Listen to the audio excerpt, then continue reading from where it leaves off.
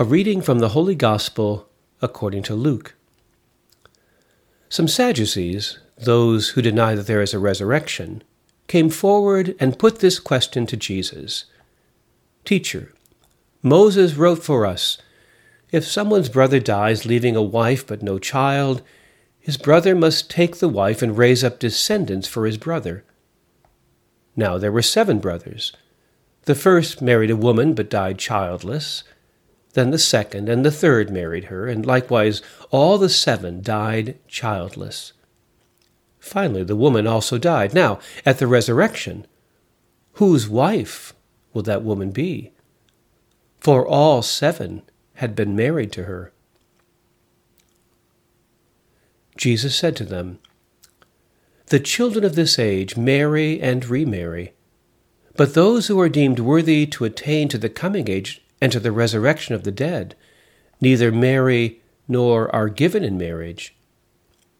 They can no longer die, for they are like angels, and they are the children of God, because they are the ones who will rise. That the dead will rise, even Moses made known in the passage about the bush, when he called out, 'Lord, the God of Abraham, the God of Isaac, and the God of Jacob.'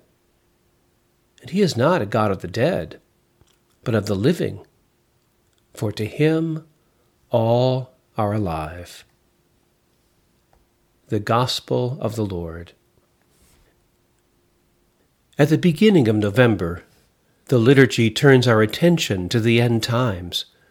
All Saints' Day and All Souls' Day earlier this week honor the lives of all those who have gone before us in faith. Lutheran pastor Nadia Bolz-Weber preached at a women's prison in Denver, Colorado for All Saints' Day. Nadia quoted a friend who had written about the passing of her father, with whom she had had a complicated relationship. Quote, "His shortcomings that seemed so glaring when I was young suddenly faded because I could see how the story worked out." End quote. We tend to think of our lives from the perspective of where we're from and what we've done. Nadia invites us to reimagine our lives from the perspective of where we are going. She writes, "I'm no expert in the afterlife. All I know is that when we die, we somehow return to our divine source. And because God is love, the love we shared here on earth is the connective tissue that unites us eternally with everyone who loved us. In some inexplicable way, we are all, every single one of us, held together in the heart of God. Our failings are never as powerful as a God who sees to it that all the shortcomings that are so glaring now fade when in glory our eyes adjust to the light of Christ and we finally see how the story works out." Whatever we believe about death is an important question for us because it not only changes the way we imagine God, it changes the way we live our lives. Moses noticed something out of the ordinary, the subtlety of the branches not being consumed by the fire. This subtlety for him was worth a second look and would presumably take a few moments to notice. Then God called him.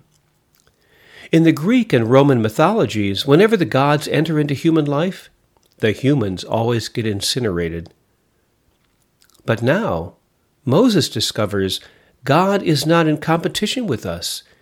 In fact, rather than competing or trying to use us as if God needed us, when God comes close to us and turns our world inside out, we become luminescent, radiant with God's fire.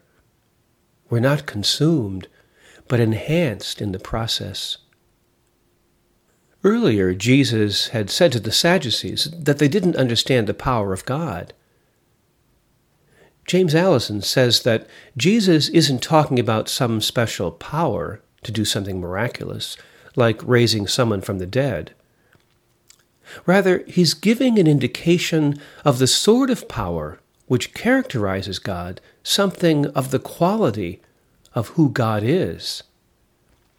This power, this quality which God always is that of being completely and entirely alive, living without any reference to death. There is no death in God. God has nothing to do with death. And for that reason, facts which are obvious to us, like Abraham, Isaac, and Jacob having long been dead at the time of Moses, simply do not exist for God. Let's put this another way. For us, being alive means not being dead. It's a reality which is circumscribed by its opposite. For God, this is simply not the case.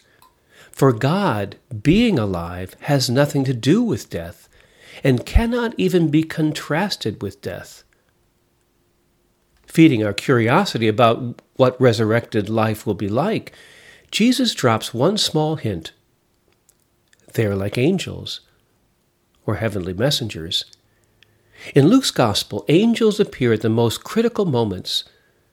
Their function is to interpret puzzling and disturbing events through divine eyes. Gabriel puts an end to human pretension by reminding Mary that nothing is impossible with God. At the Transfiguration, two heavenly messengers, Moses and Elijah, interpret Jesus' impending death as the new exodus to liberated life. And it is two men in dazzling clothes who tell the women, who bow their heads to the ground because they know these men are messengers from another world, that their certitude about death is unfounded. Why do you look for the living among the dead? The Gospels reveal the truth that our physical eyes do not see all secrets. Dr. Rachel Remen, in her book My Grandfather's Blessing, tells of a woman in her 30s who discovered that Remen worked with the dying.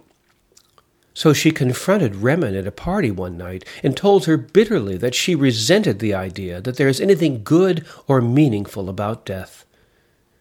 Then she told with considerable vitriol about the horrible death suffered by her husband a few years earlier. He had been diagnosed with cancer, and as therapy after therapy failed, he became bitter, lashing out at everyone, rebuffing anyone who tried to comfort or console him. He died angry and withdrawn, and the woman said to Remen, "I do not want to die that way." Remen replied to her, "So then, how do you need to live?" The woman looked puzzled. So Remen asked her again, "How do you need to live to be sure that you do not die in the way your husband did?" This time the woman got it.